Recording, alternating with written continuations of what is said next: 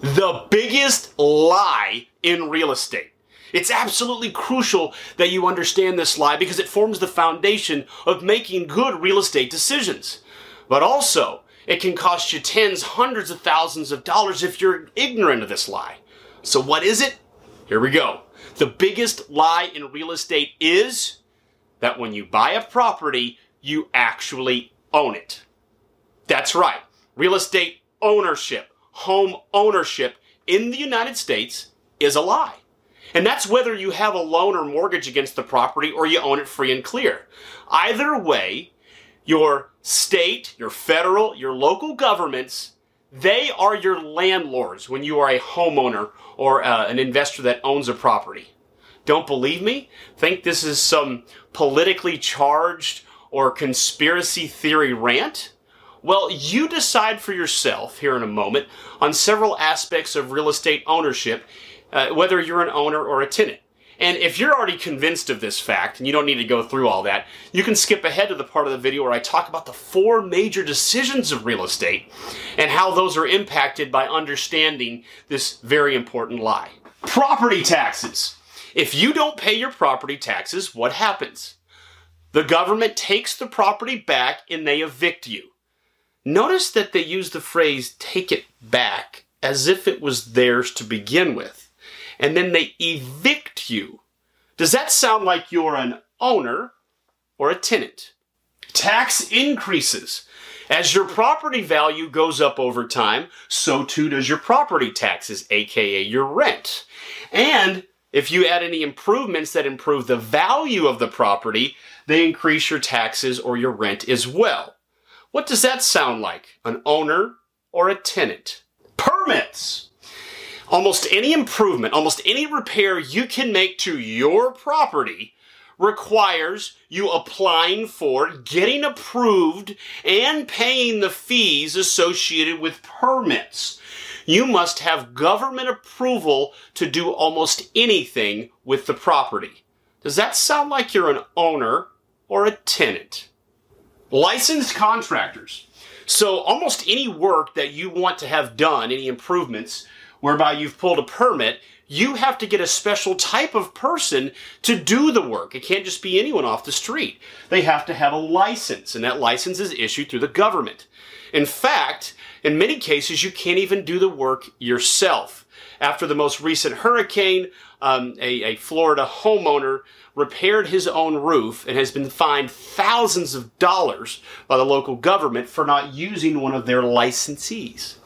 Now, if you have to go by only their set of contractors or repair people, does that sound like you're an owner or a tenant?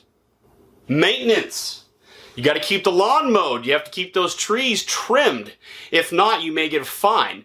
In fact, a recent study shows that many local governments have a huge profit center from charging homeowners for not cutting their lawns. They're fining them and then adding interest and penalties to those fines. In an extreme case, a former Florida homeowner just got slapped with an over $100,000 lawsuit against her personally from the city of Dunedin, Florida. Here's how it happened. About 10 years ago, she thought she was foreclosed upon. She moved to Georgia. Well, through some circumstances, the foreclosure paperwork never finalized. And for 10 years, she remained the owner and didn't realize it. And so she never got the mail. And what ended up happening was the city of Dunedin just kept stacking on more and more fines for not doing the maintenance, not cutting her lawn. She was in a little subdivision. It's not like there's anything else that was going on the property. So what happens is 10 years of penalties and fines and all that collected to over $100,000. The city of Dunedin hired an attorney, tracked her down in Georgia, and slapped her with a massive lawsuit. So this is no joke. None of these things are jokes. And so I ask you, if you have to keep the lawn mowed and the trees trimmed, or you're going to get hit with fines and more taxes, does that sound like you're an owner or a tenant? I could go on. There are a lot more examples, by the way, but I think you get the idea. So there you have it. The biggest lie in real estate is that we don't own property, we rent it from the government. And in some cases, the government can be a tough landlord. So you may be saying, wow, thanks, Phil. Try to watch your videos to be inspired. If I wanted to be depressed, I'd just turn on the news. Well, I'm not putting this video together to deflate your enthusiasm about real estate. Look, I've made a fortune from real estate, and that's what I preach and I teach. But you need to understand this lie because it helps form a foundation of good decision making. There are 4 major decisions of real estate that when you do them correctly can make all the difference for you and your success, either as a homeowner or as a real estate investor. And let's dive into those right now. Decision 1 is buying the house or the place you're living in versus renting. This is a huge decision that everybody needs to make.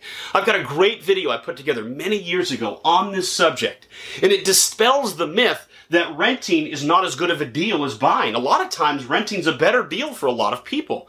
Not always. Buying makes sense too, especially if you're going to be in that property for a long time. In the video I talk about a 5-year period, but now that we've been through this last 10 years of real estate increases in value, you might have to be in the property more like 6 or 7 years for buying to make more sense than renting. Decision number 2 is, as a real estate investor, flipping versus renting houses. I have a great video on that subject where I go in depth of where it makes sense for either one. And that's what's so important in light of this big lie. You need to know when it makes more sense to flip that property, that house, versus to rent that property long term. Rentals they've got to put out or they got to get out, right? They've got to make enough money, or it makes more sense just to grab your money now because you know you got a landlord in the government and they're going to need to be satisfied. Decision 3 is to have a mortgage on the property or to shoot for owning properties free and clear. I think for the most part, most people truly do not understand this at all. And so I actually put a great video together on this subject where I go in depth and explaining why it almost always makes sense to have a mortgage, long-term fixed rate loans in place against real estate. In fact, now more than ever, I think yesterday we hit almost record lows in the interest rates again, and pundits are predicting that there's going to be more interest rate drops before the end of the year. It is so cheap to borrow money against real estate, and the amount of money you can earn from that money is so much higher. The returns almost any rational person can produce is much higher than the cost of the debt. So it's economically irresponsible to shoot for owning real estate free and clear, especially in light of the fact that you know that you're still a tenant. That ultimately you own it free and clear, but you don't own it because the government does, and they can still tax you, and they can still take the property from you, even if you own it free and clear. All right, that's decision 3. I made it easy for you. Go with the mortgage.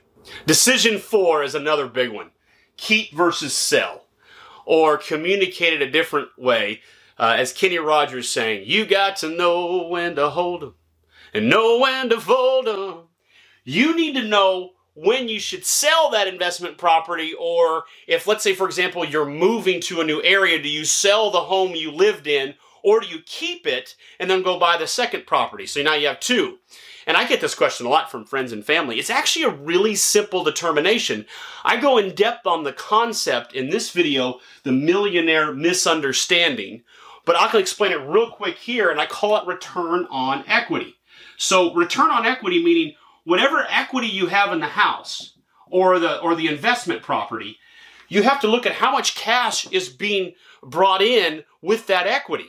And if you have very little cash flow, you may either want to refinance or sell that property, take that equity, put it into a property that returns a lot higher. Because remember, you have a landlord, right? It's the government. And so that property needs to be high performing. It needs to be producing enough results that it's worth for your equity to be stuck into it.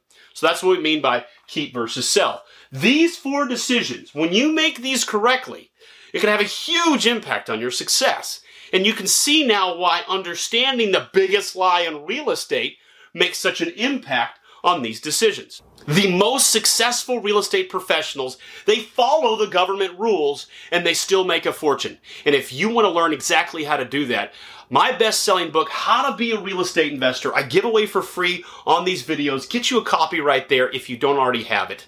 And I'm Phil Pustiowski, by the way, with freedommentor.com.